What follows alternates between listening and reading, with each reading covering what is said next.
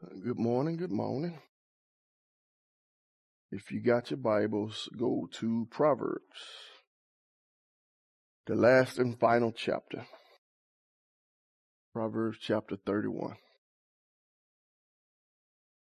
Proverbs chapter 31, we're starting at the top, verse 1. When you get there, let us pray. Father God, in the name of Jesus, God, we thank you just for your word and your truth, Father God, and just for being here with us, for reigning and ruling in our hearts, Father God, and for never letting us go. In the name of Jesus, help us to never take you for granted, God, but to truly devote our hearts, our minds, our whole selves to you. In Jesus' name we pray. Amen.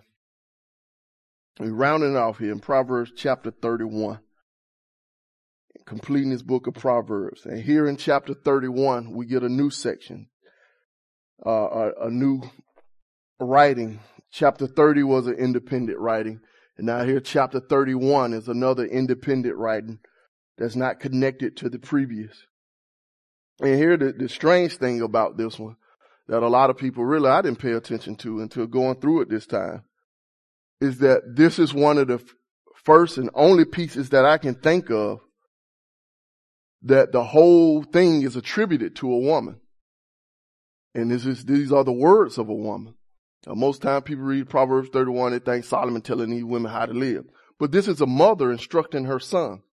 And we see in the title right here in the beginning of verse 31, said the words of King Lemuel, the prophecy that his mother taught him. So what we're about to read is the prophecy or the burden that his mother had and she instructed him with. So this is a king telling you what his mother taught him. So this is the training.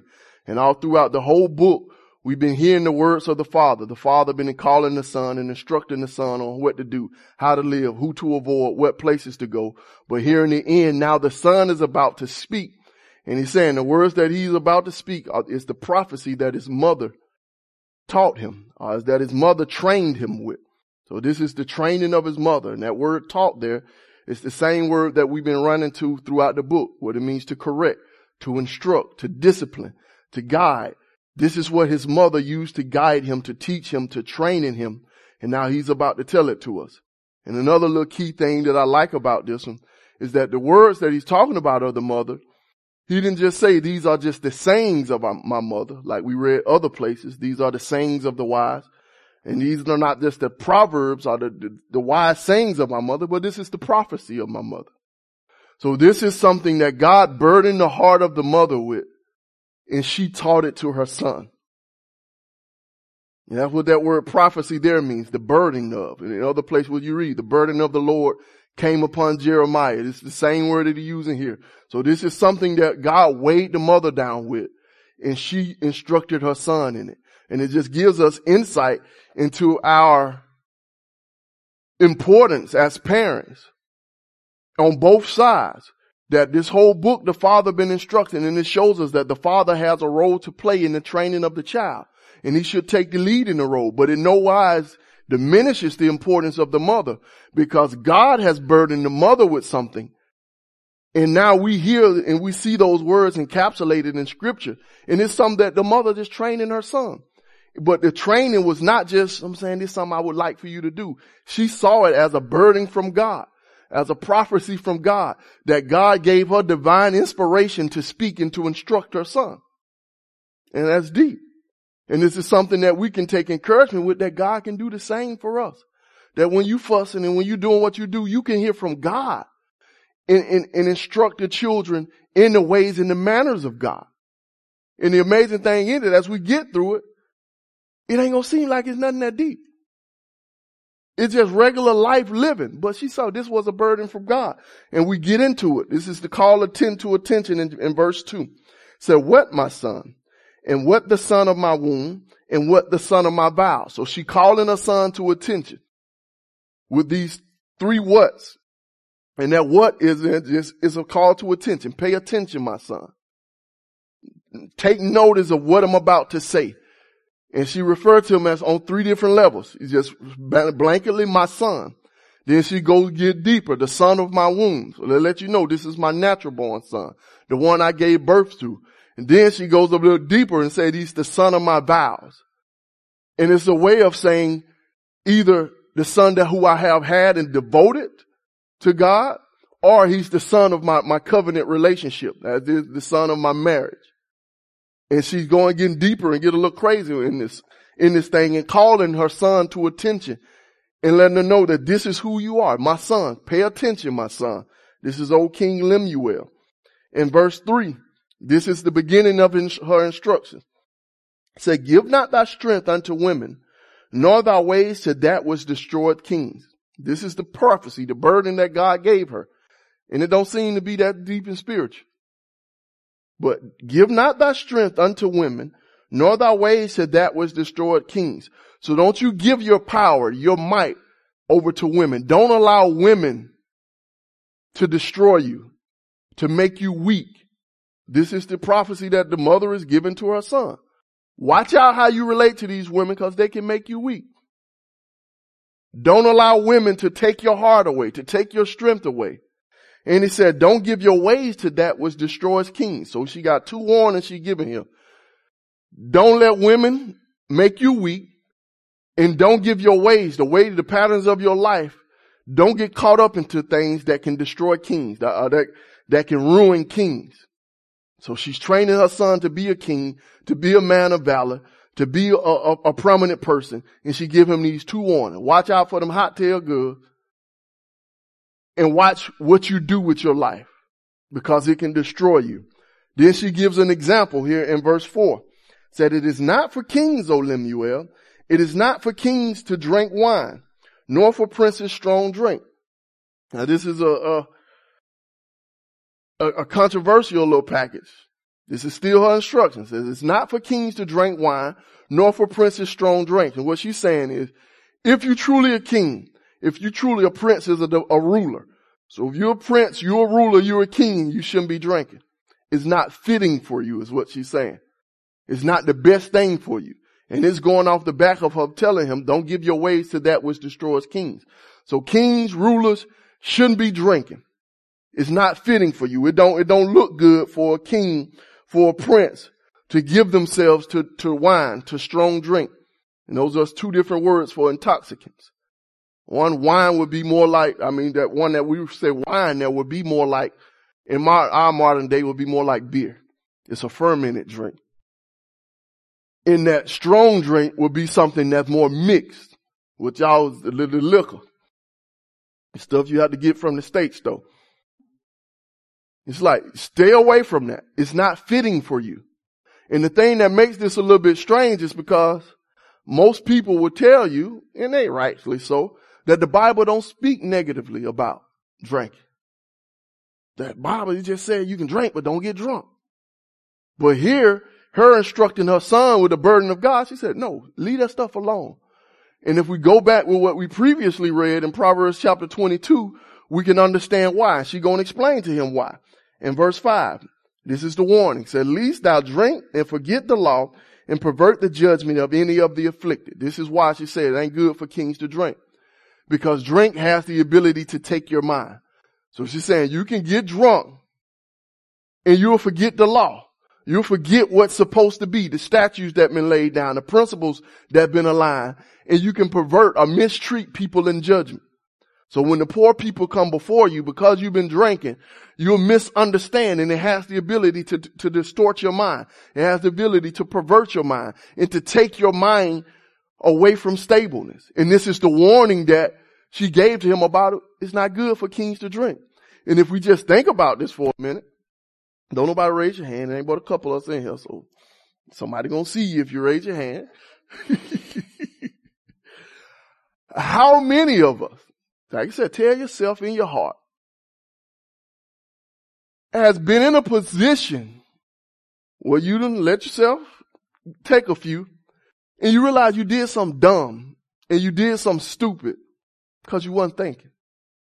And that drink had a little something to do with it. And that's the warning that she's giving him.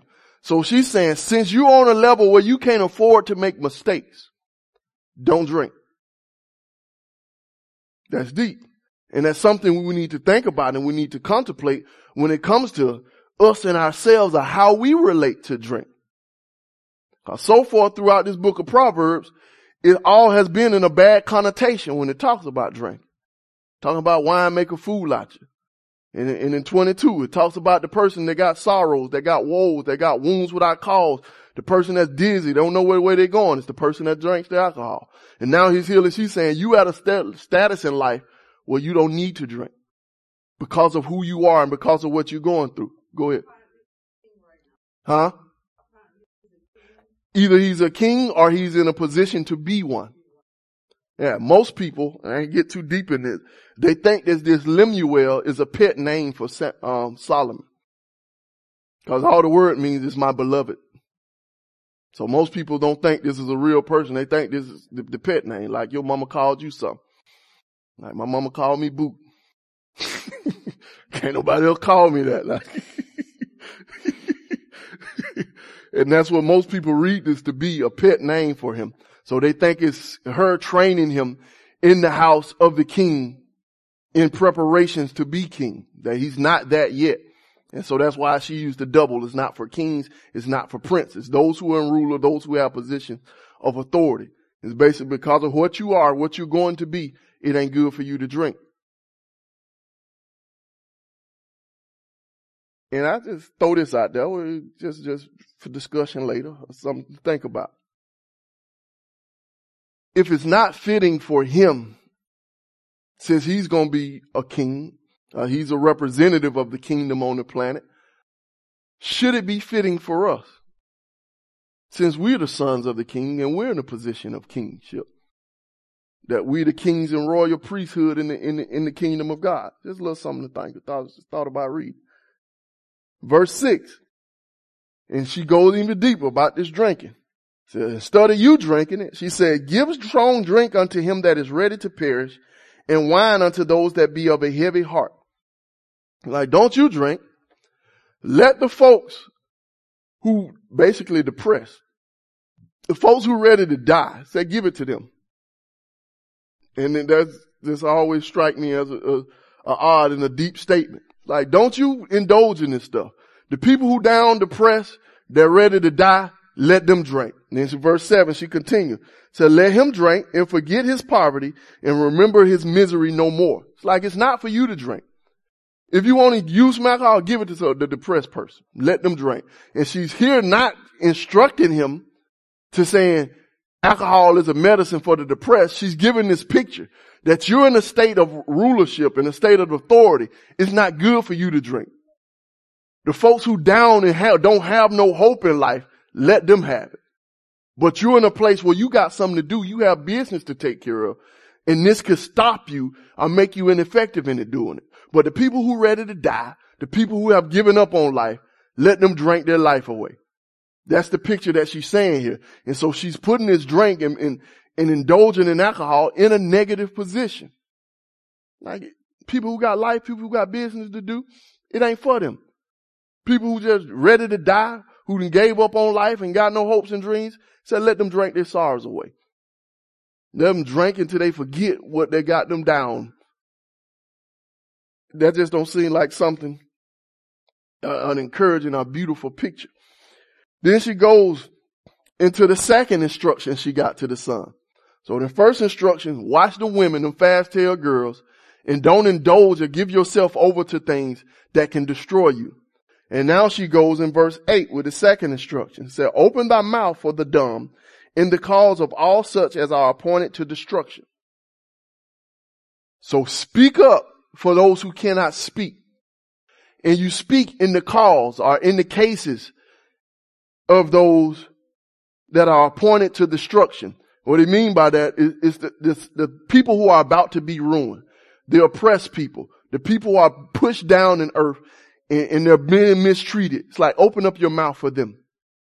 The folks who don't have a right to speak, you speak for them. And when you find out people who are in a position where they are being destroyed, they're being mistreated, and their life is being ruined, that's what you speak on. So you enter into those causes. So you put yourself in a position where you are the voice for the voiceless, where you speak up and you plead for those who cannot plead for themselves. That's a representative of how to properly use your authority as a king. And I have to ask the question again. Since we are the royal priesthood of God, should this be true for us? Should we be the voice of the voiceless in our world and in our society? Should we put ourselves to where we speak up and we plead the cause for those who cannot plead for themselves, those who are being ruined, those who are being destroyed and mistreated, depressed, the oppressed of society? Should we be that voice? Because this is the instruction that she's given to her son. And she goes a bit deeper in verse 9. Said, open thy mouth, judge righteously, and plead the cause of the poor and the needy. She's continuing this thing. Open up, say something. Don't be silent. Use your voice to speak. And not only just speak, she said, plead for the cause of the poor and the needy. Those who don't have, those who are the oppressed, speak up for them and judge righteously. Put yourself in a position where you do the proper thing and when you create justice for those who cannot get it. Should this be our voice? Should we be should we be the folks out there talking? You think so? What you think, Ms. Matt? Should we be the ones out there opening up our voice for the people who can't say nothing? Helping out the poor. Helping out the needy. Go ahead. Yeah. And I think that's all of the pictures in there. That we step in and we need to be ones who do something.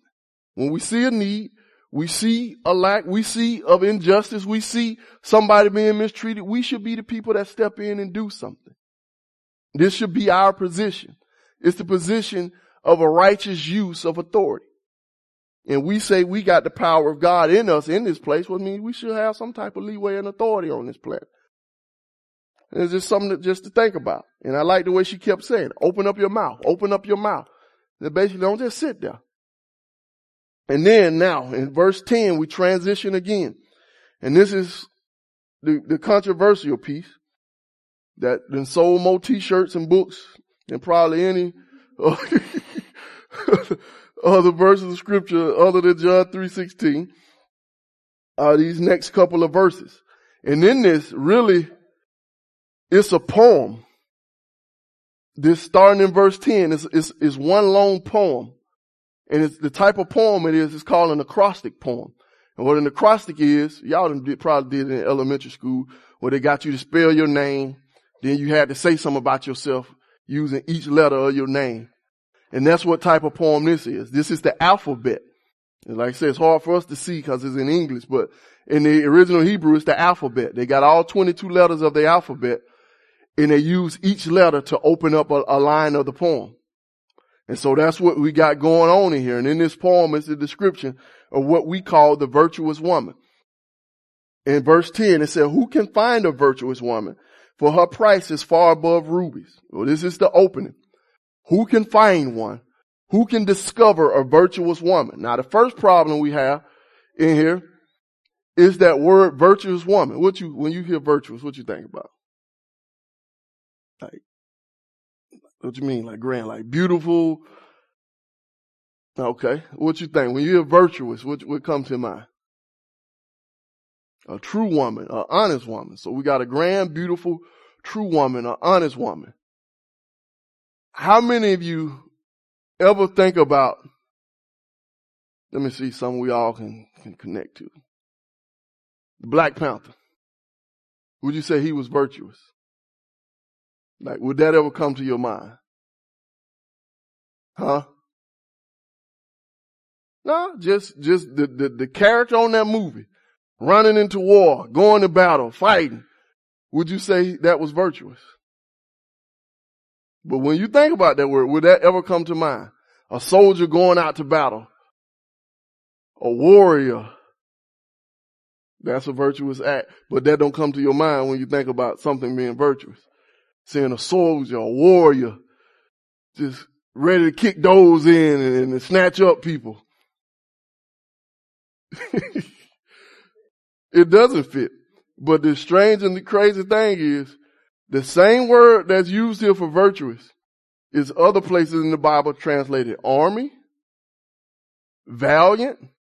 It then already showed up in this book when she said, don't give your strength.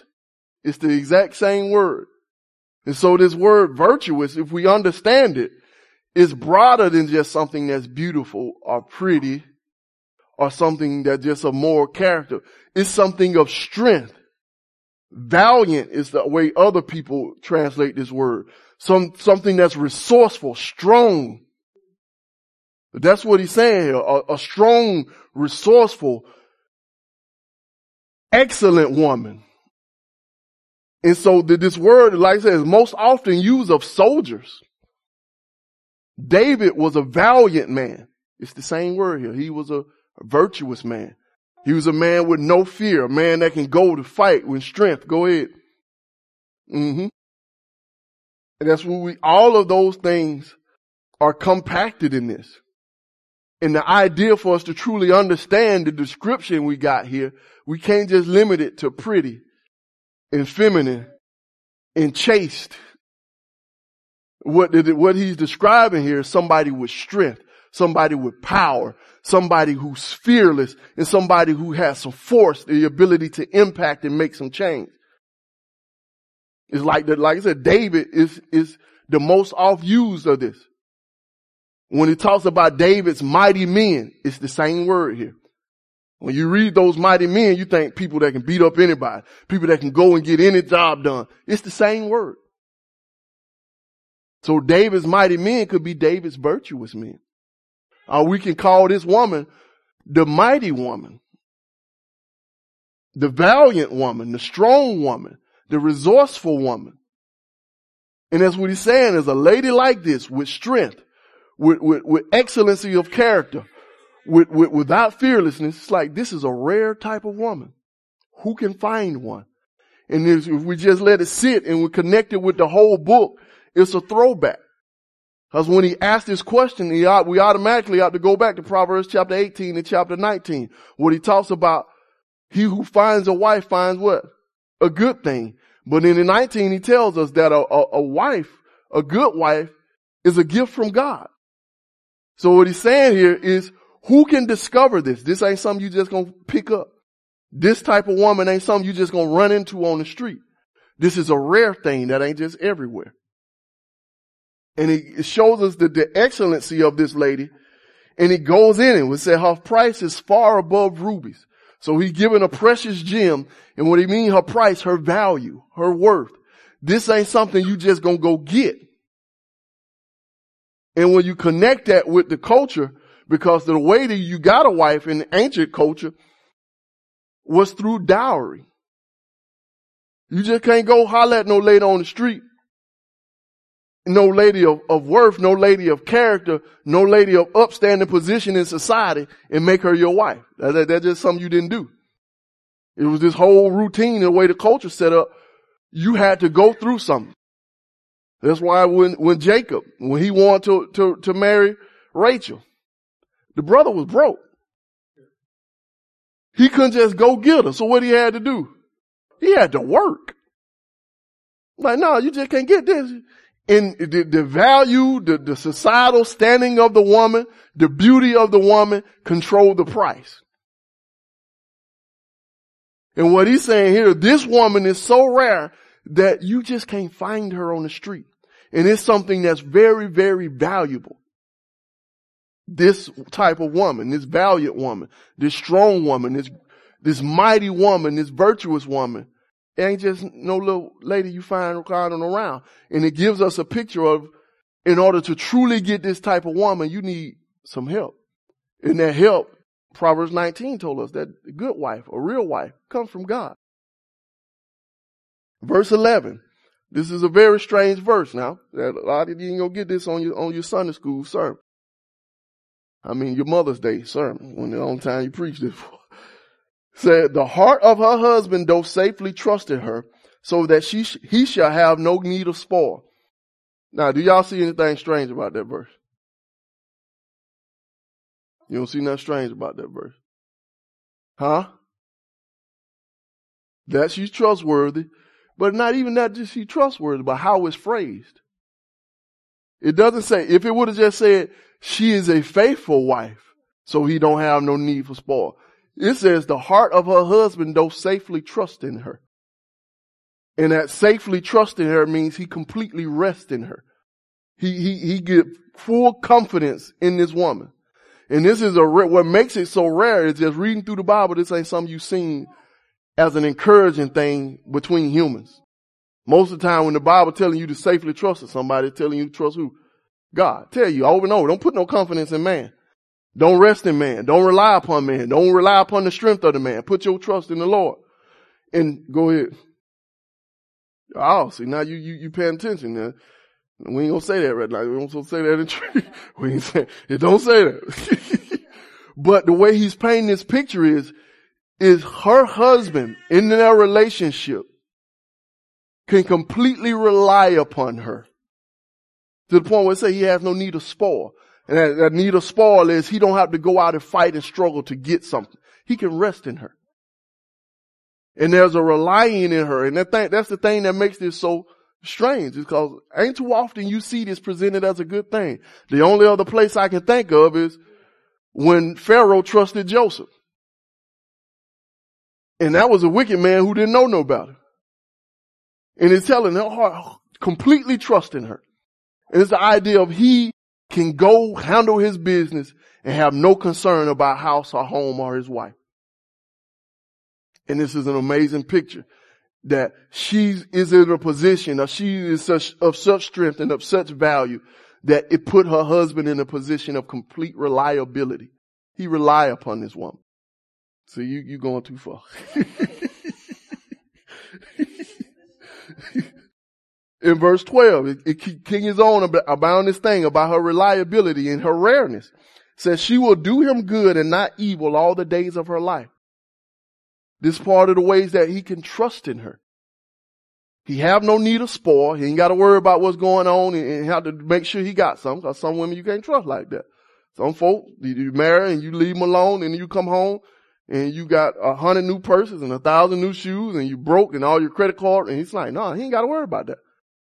Then he goes into another degree and he said, she will do him only good. Go ahead. Absolutely nothing. I'm glad you brought that up. We're going to get that when we get through the picture. Good, very good question. And it says she will do him good and not evil all the days of her life.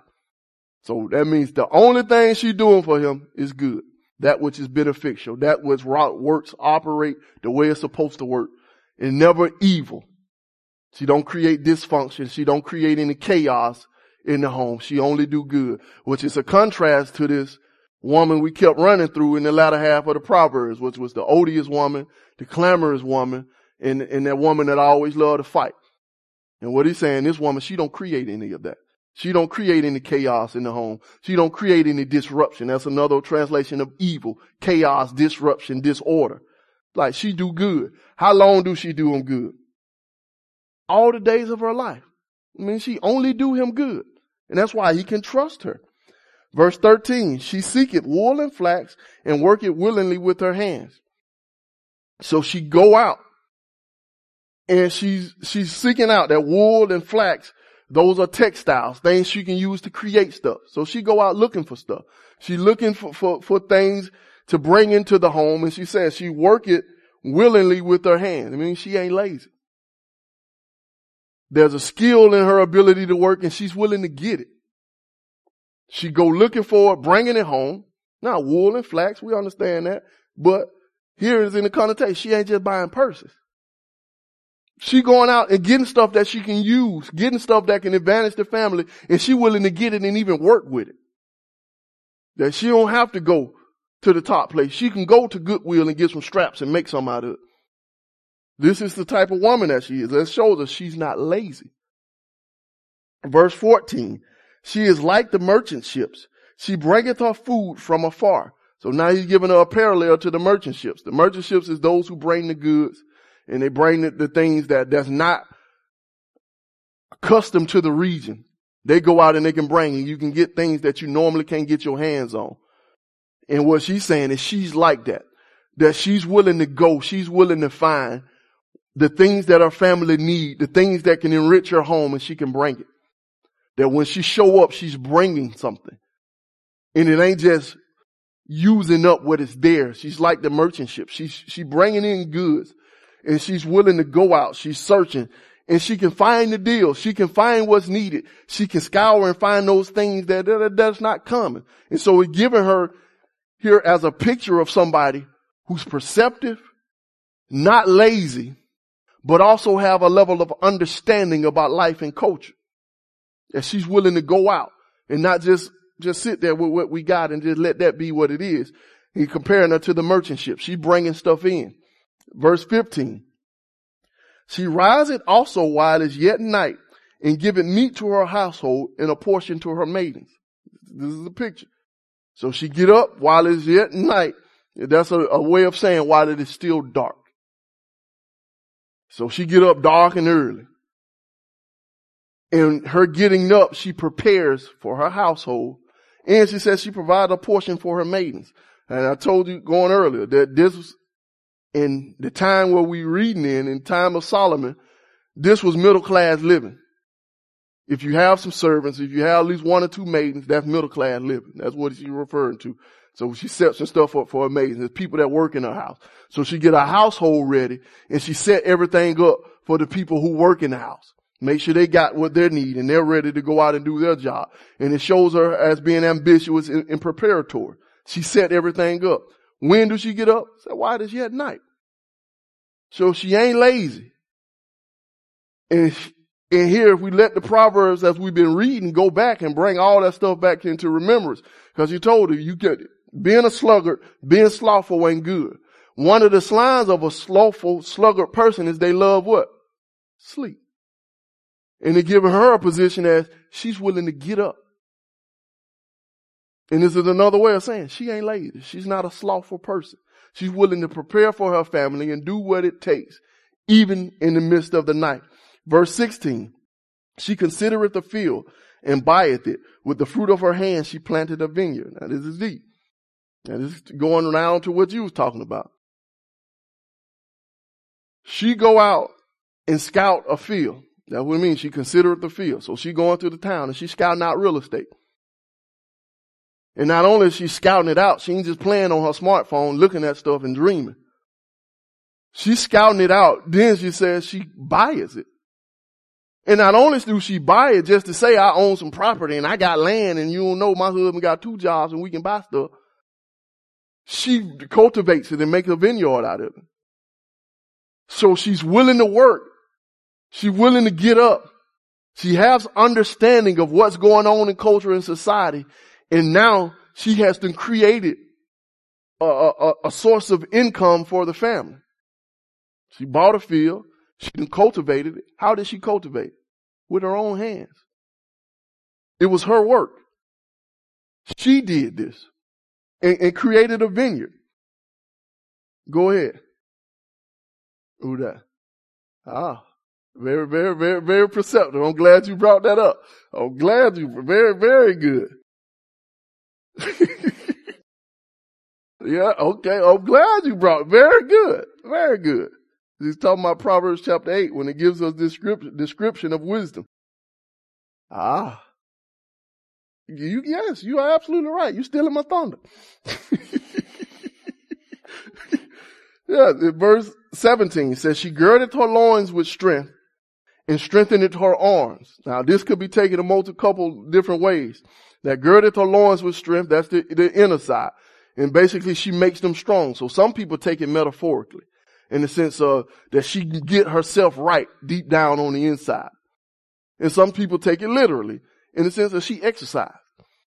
And she makes sure she in good condition to do all these things. And that she strengthened her arms. She make her arms stronger. So some people take that metaphorically in the sense that her reach and her ability to do these things, she educate herself. She train herself to make sure she can. That's strengthening. And some people take it literally as in she exercised and make sure that she got vitality. And I think that is left open that it could be taken both ways. In the sense of that she makes sure she's in the ability to do everything that she has to do, both physically and mentally. That her mind is right and her body is right to go on the task and to do the things that she need to done. Because if she let herself go and she can't live, who's going to take care of her family? And if she lose herself and she get weak-minded and overstressed, who's going to take care of her family? And so she in a position Well, she works, and in the midst of this, and I like how I put it somewhere here in the middle, is she strengthened herself. She get herself in a position of strength and power. And you know what this word is? The same word that's translated virtuous. She makes herself virtuous. She makes herself valiant. Her loins, her arms, she makes them virtuous. And it keeps going. In verse 18, she perceiveth that her merchandise is good. Her candle goeth out not by night. So as she perceives it, she understands. And basically it shows that she's not a dense woman. That when she out there and when she doing business, she know what she doing. What that means, she perceiveth that her merchandise is good. She know the value of the things that she's dealing with. And she know and she makes sure she got the good stuff. So she understand the value of it. And this second half is the one in the other ones that make people write this off. Like, man, ain't no woman like that. She get up early in the morning and stay up all night. Cause her candle goeth not out by night. I don't necessarily read it that way, although it can. That she stay up all night. The way I read it is her candle goeth out by night. I read it with the understanding she making sure her merchandise is good. Now, in the ancient world, when you set a candle, most homes did leave a candle burning at night. Cause there was no electricity. And the same thing my wife do and we fuss about. She turn on the light, I turn one off.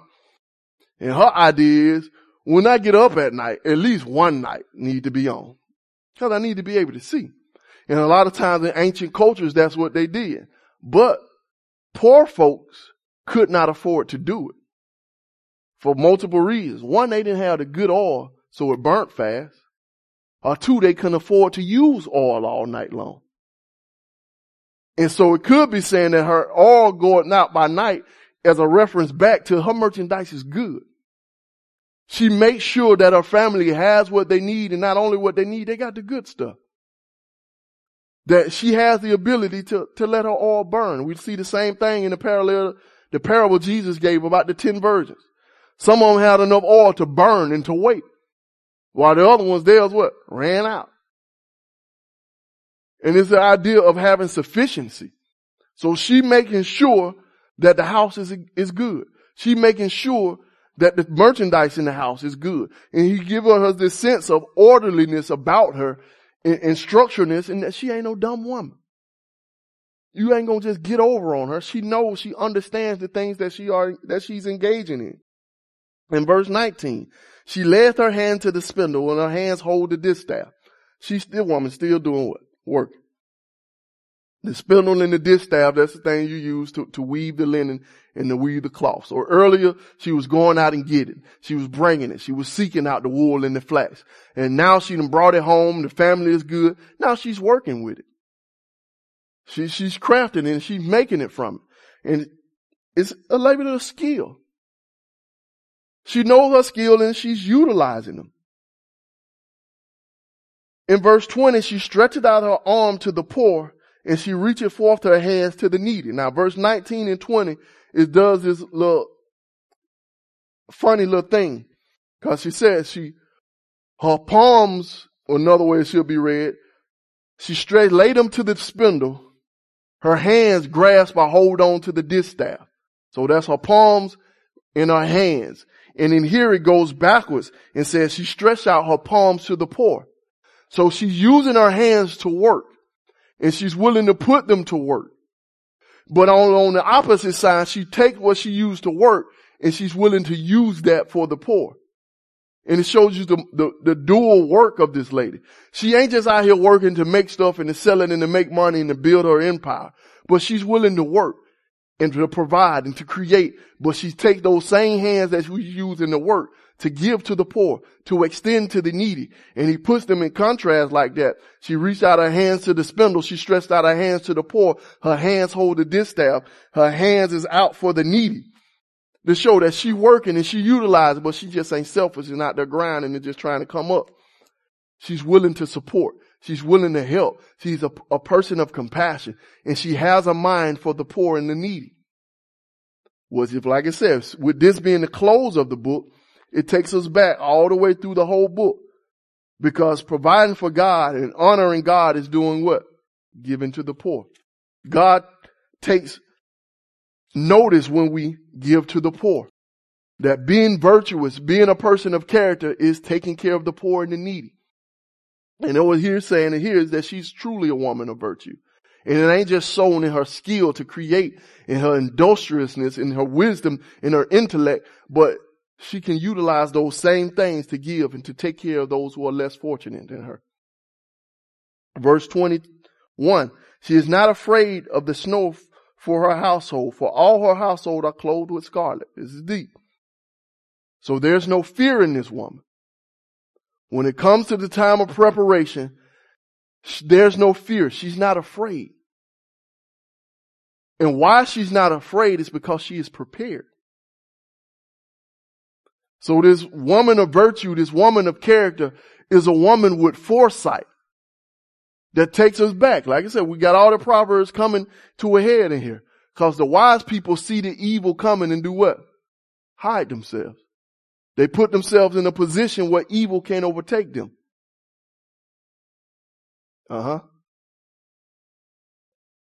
Yeah. But she's the same as. Cause she says she's not afraid of the winter. So the hard time gonna come when things get bad. Why she ain't afraid? Said because her household is clothed with scarlet. She done made them ready. So she planned for it all the way beforehand. She knows, just like Jay always said in his money talks. December 25th come around every year. So you shouldn't be racing and if that's what you're going to participate in, you shouldn't be scrounging and borrowing and getting all of the debt because this is something that just showed up. No, it happens every year. And what this picture here, the winter comes every year.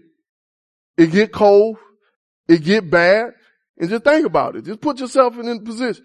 Ain't no central heat. Ain't no switch you can just turn on. And some people, their floors were the ground. And just imagine that. Your floor is the same dirt that you walk on when you step outside. So if the ground freezes outside, what happened to your floor? It freeze. Ain't no insulation that you just go to Home Depot and just put around your windows and keep it. But she had a position where she knew this was coming and she knew it was going to happen, but it don't strike any fear in her because she already prepared for it. She done got her family the good stuff that's going to last, that's going to be willing to endure. And she clothed them. She done made them ready for the time of the coming. So that's why she see the evil coming and she ready for it. In verse 22, so she took care of her household. In verse 22, she maketh herself coverings of tapestry. Her clothing is silk and purple.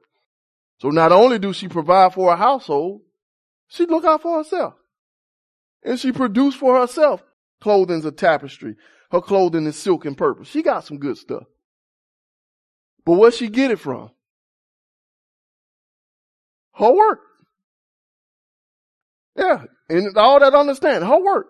She know what's good in the market. She know how to utilize it. She know what's worth in her bag. And she can produce it. She get the good stuff for her children. And she got some good stuff for herself. And then she got for her husband in verse 23. Seems a bit disrespectful. Her husband is known in the gates when he sitteth among the elders of the land. All this stuff. And some people say, this woman doing all this. And all her husband doing is sitting out at the gate. He just hanging out with the old folk around the shade tree. Sitting at the gates here is the ancient way of saying, to us, we refer to as Capitol Hill, in the places of influence, in the judgment halls of the time. This is where the leaders of society sat, out at the gates. When you brought somebody to the gates, that's what's bringing them to court. This is where you brought disputes at. This is where the elders sit. And basically they're saying her husband is a person of influence in the midst of this society. And he in the midst of the elders of the land. So her husband is somebody who has some influence. Her husband is somebody who has some greatness. And when we think this, like I said, we let this track all the way through the book of Proverbs. It tells us about a good wife is a wet to her husband, a crown to her husband. It's a glory to her husband. And to have this piece in the midst of all this praises about her wife, is giving you a description or a picture of her husband is in a position where he can do what he needs to do. He can work and be a person of influence in society, because at the beginning her husband can do what? Safely trust in her. Because he don't have to worry about home, and there's no embarrassment in his connection. He can be in this place of influence, and he can work and have respectability in the land because of who she is. That's a deep level of understanding that he's free to do and to be and to work and to impact and do meaningful stuff because of who she is. Her name don't make him look bad. He ain't got to worry about nobody showing up in the judgment hall and saying, how you going to tell me what to do with your wife? I know that man now, he can't judge my case. Why? Because I saw his wife. Because his wife is a crown to him. And she's a place of refuge for him. It's something that he can trust in. He don't have to worry about what's going on at home because she got it. And just I take this moment to pause and bring up what you're saying. And this shows us a little different picture of how people categorize male and female relationships, our woman role and a husband role. And they put this broad brush of saying, with the Bible, back in Bible times. Now, anytime somebody tell you and they finna make a deep point by back in Bible times, write them off. They don't know what they're talking about. Because Bible times were thousands of years. There is no one Bible times. Things change. Like I said, you can't understand this society. If we go back 100 years, if we was to flash back to the time where Jay Grandma was born, we would not understand the world. It's a whole nother world. So just imagine thousands of years and how much stuff changed. There ain't no one thing is Bible time. But the stark picture that's normally presented is that, like you said, the man role is to do everything, all the work, all the business, and his woman only supposed to shut up and stay at home. Like what that good time? Kitchen in the bedroom floor.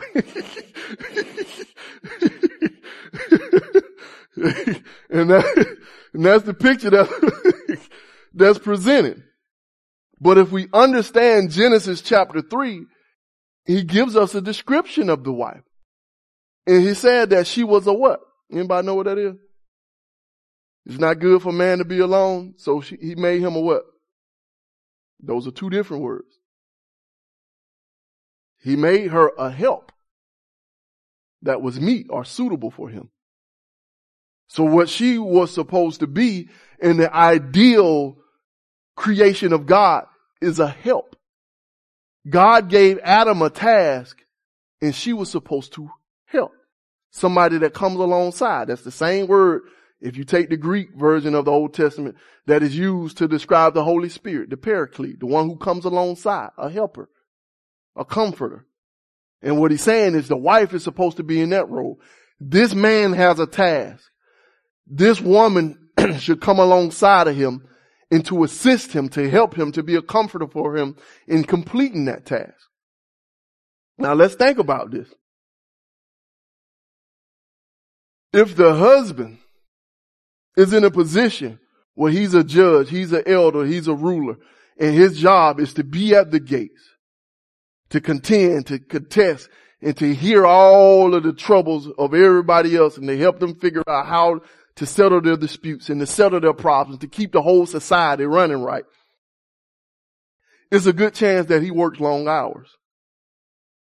Because people have a lot of problems, y'all. And even in Bible times, they had problems. So, he's supposed to be the elder, be the judge, provide for his family. And we've seen throughout this book of Proverbs, he's supposed to be the teacher and instructor, y'all. It ain't the mama job. That's daddy, mama with him as he's instructing. Dad is supposed to be doing all that stuff. And that's a whole lot to do.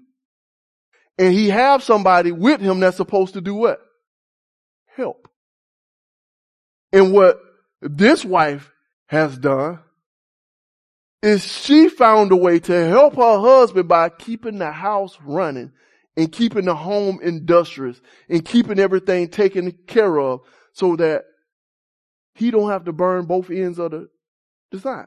Now, in every marriage, in every relationship, does this look the same? No.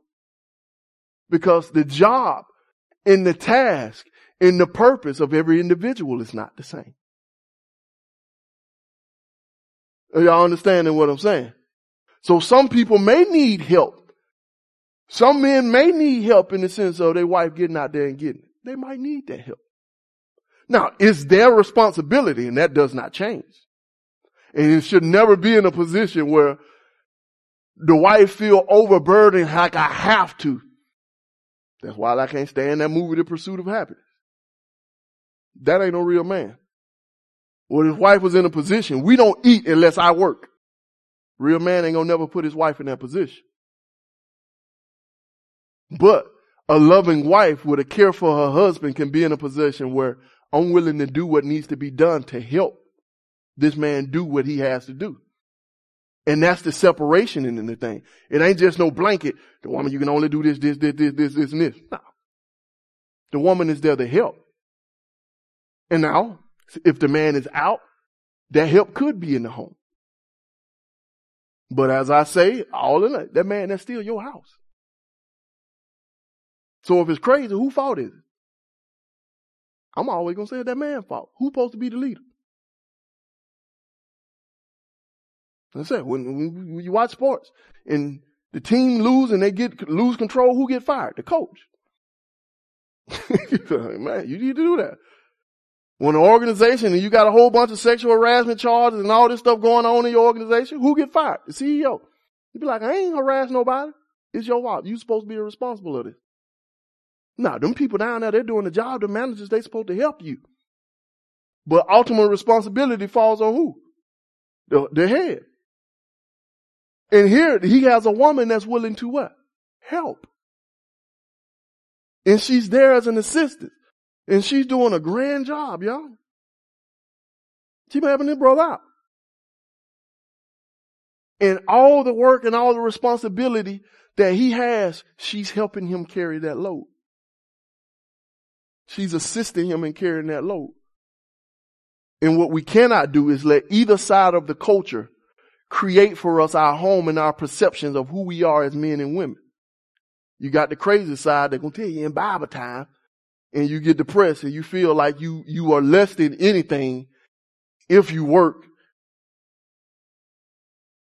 Then you got the secular culture who don't care nothing about God, who gonna make you depressed and make you feel like you less than anything if you devote yourself to take care of your children and raise up children. Both of them are wrong. The only person that gives you worth and gives you understanding of how it is you're supposed to express your femininity on this planet is the God who made it. And if you're married, you're in a union with somebody, that there's a relationship and your home cannot be judged by J-home. It ain't the same house. And let it never be said that a spouse said to another spouse, well, Ebony, well, you ain't Jay. No, we don't do that. Our house are individual homes, and the way the expression works out, it looks completely different. Like I said, in the early years, when me and my wife first got married, I'm going to be the man. I'm broken them up. So the way she helped, we're willing to live a lifestyle that would broke them up. That would help, brother. I'm saying, you willing to eat double stack and all that? That was my virtuous woman. You don't get it. You don't know my pain. But it also in the sense of the way work worked. And to help and to assist, we came to a conclusion. Our children ain't gonna be in no daycare. They ain't gonna do none of this stuff. And we broke, so we can't afford to just do nothing. So we got to figure this thing out. So the help is the manipulation and the movement. Since you work in the morning, I'm going to work at night. And I'm going to have the kids all day, and you can get them at night. And there's this willingness and there's this help that's in it. And the horrible thing that can happen is if we allow the secular world to come in and say, well, you ain't no good, you don't have a career, and you ain't doing this, and now she get depressed. And let these fake church folk come along and say, well, you ain't no good. Why your husband was at church with the kids last night? Cause they his kids. Yeah, that's an amazing thing. I used to go to church and have my boy with me. Like, you babysitting? No. This is called being a father. People used to literally ask me that. Yeah. I just show up at Wednesday night Bible study sometime. My wife was with me. Are you babysitting? I know. This is called being a father. It's amazing thing I learned. I had to tell church people that. Like, no, I'm a dad. This is not babysitting. I'm being a father. You know, he's mine. You understand that? I'm responsible. My wife helps me. They ain't her kids. They mine. But that's y'all, you done got me off track, girl. We ain't supposed to be there. Verse 24.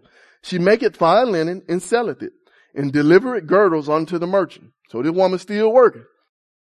And says she make fine linen and selleth it, and delivereth girdles unto the merchant. She set up an eBay page, y'all. Amazon FBA. She was on her grind. E-commerce. So she was taking what she worked, she sold it, and she was delivering it unto the merchants. That's another way of saying that she was giving it out there to be exchanged. So she was out there in the exchange market. She was hustling and grinding. Like I said, she was Amazon FBA, Esty. She was doing her little thing. Strength and honor are her clothing, and she shall rejoice in time to come. So strength and honor are her clothing. Basically, she has adorned herself. And the thing that makes her look good, her dress is what? Strength and honor. That strength is what? Virtue. Valiantly. In honor, glory. There's a shine and there's a strength to her. This is how she adorned herself. Had to just let that sit in for a minute. That means she don't allow herself to be judged off her clothes. Strength and honor are her clothing. And she shall rejoice in time to come. And there's going to be a time, all her work, all her labor, and there's going to be joy. There's going to be rejoicing. That word rejoice is spin. She's going to dance, y'all. She's going to be dancing. She's going to cut a rug. 26, she openeth her mouth with wisdom, and in her tongue is the law of kindness. Like, in Bible times, women didn't talk. But she openeth her mouth with what? With wisdom. In Bible time, women didn't talk, y'all. But she do what? She openeth her mouth. In Bible time, women couldn't say nothing. But she do what now? But in Bible times, the women just had to sit there and let their husband do all the talk. But she do what? Okay. She opened her mouth with wisdom. And the amazing thing, if you let the full chapter ride, where was the last time we seen that expression, opening her mouth? We just read it. What was it talking about? Look back at it, verse 8, I think, or 9, at verse 8 and 9. Yeah, it was her instruction to the son. And what the king's supposed to do is what? Open up his mouth and plead for the cause of the needy. Plead for the cause of those who are downcast. And now here in this end, we get back to this expression of open up your mouth. And it gives us a level of where this woman, this valiant woman, this woman of strength, have the ability to speak wisdom into society. But in Bible time, women didn't speak. But this woman, she opened up her mouth. How does she open up her mouth? With wisdom. Which gives us a contrast also to that clamorous woman we kept running into. That woman, that odious woman, that woman that loved to fight, that nagging woman that run the man up onto the top of the house. This woman here, she opened her mouth with wisdom, and her tongue is the law of kindness. That's a very poetic way of saying that. That the rule or the standard of kindness, the standard of compassion and love and favor is her tongue. That if you want to give a picture to judge is some kind or not, use what she say. Go ahead. Yeah. Yeah, the fool should not be talking. Yeah, the fool should not be talking. But this woman has a right to talk. And not only does she have a right, she do it. But she do it with wisdom. And her tongue is the law of kindness. There's a compassion. She ain't no rough, gruff woman and I'm just telling her how it is. No, there's a graciousness to her speech. But she has the right to speak, y'all. And this is as an expression of her virtue, her strength. The fact that she can and she know how. She looketh well to the ways of her household and eateth not the bread of idleness. She pay attention. She regards. She know what's going on with her house. She understand the patterns that go on. That's what the ways of her household is, how her home is going, the condition of it, the mood of it. She sees that. She recognizes it. She's in tune to what's going on in her house. And she says she don't eat the bread of idleness. She ain't lazy. She ain't wasting time. She ain't just sitting still or running motor. No, she paying attention and she's moving. And to put it in connection with that, it lets me know that when she recognizes something is wrong in her home, she's willing to do something about it. When she sees things ain't right with her children, she's willing to do something about it. When stuff ain't going well in her marriage, she's willing to do something about it. She pays attention, but she ain't lazy. She just ain't daydreaming and hoping and just, no, she recognizes what's going on and willing to do something about it. Yeah. Her children arise up and call her blessed. Her husband also praises her. So this is the end result. This is her dancing. So because of the way she lives, because of who she is, her children gonna rise up and call her blessed. So her children gonna speak blessings over her because of her lifestyle. So her husband also, he gonna praise her. Go ahead. Good question. All of this is, because remember her opening instructions to him was don't allow women to take your strength and don't give yourself to ways that destroy kings. She gave him an example of ways that can destroy kings. So now here in the inverted way, she's showing him instead of the negative of the women to avoid, because we had that throughout the whole book about that loose woman. The woman with the flattering speech, that seductress woman. And when last we met the odious woman, the woman that loved to fight. And so all those was warning from the Father, watch out for this one. And now here in the end, to complete her admonition, don't give your ways to women. Don't allow women to take your strength. She's showing him a woman that don't take his strength, but it do what? Increases it. He can be a greater man because of who she is. And he can trust and rest and rely on this woman. And he's free to be that king, that prince, that ruler and authority because of this woman. So the throwback is, this is the type of woman that you need to find. Go ahead. Yes. Yeah. And she's talking like this, she's giving a description of a woman. And what it's saying is, it's just like using, if you were to talk to your daughter about marrying a man, and you got this one guy in mind you know is a very excellent man, and you were to go to her and you said, a real man, and you started describing this man. Now you talking about somebody that you really know, but you using that one man. You ain't telling her to marry him because she can't. But this is the kind of man, this is the example of the man that you need to find. And that's what she's doing here. All the time told you wants to avoid. But now she's giving a description of a real woman. And this is the type of woman that you need to find. A woman that's going to take care of her house. A woman that her husband can trust. A woman that's not lazy. A woman that has so great character her children rise up and call her blessed.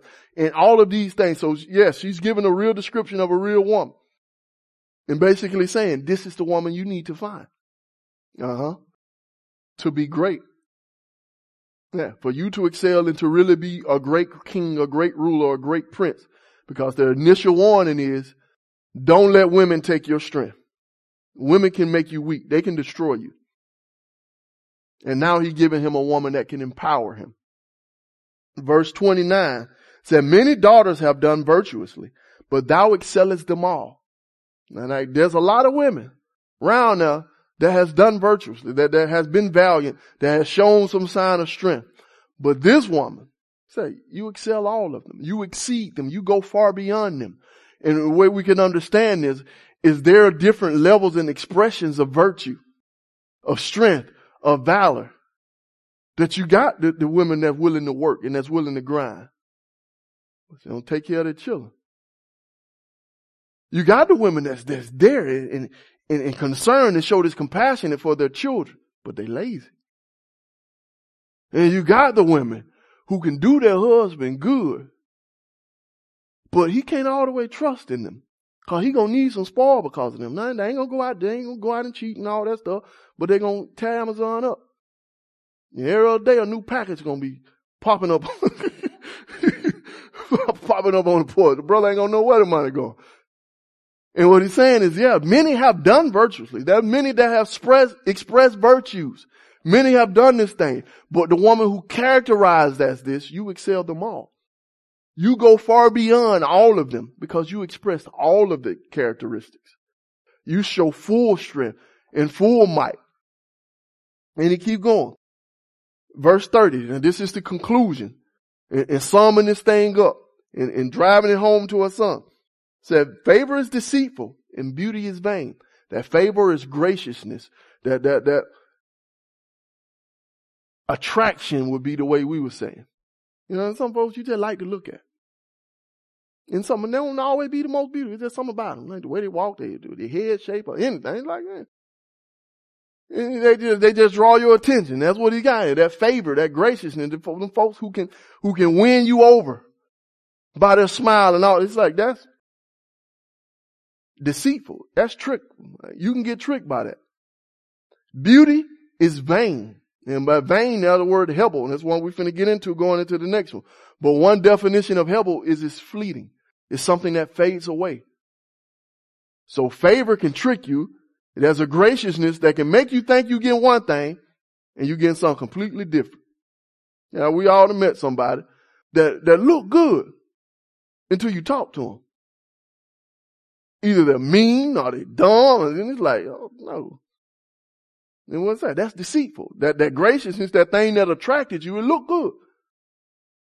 But you thought you were getting something that, it wasn't even that.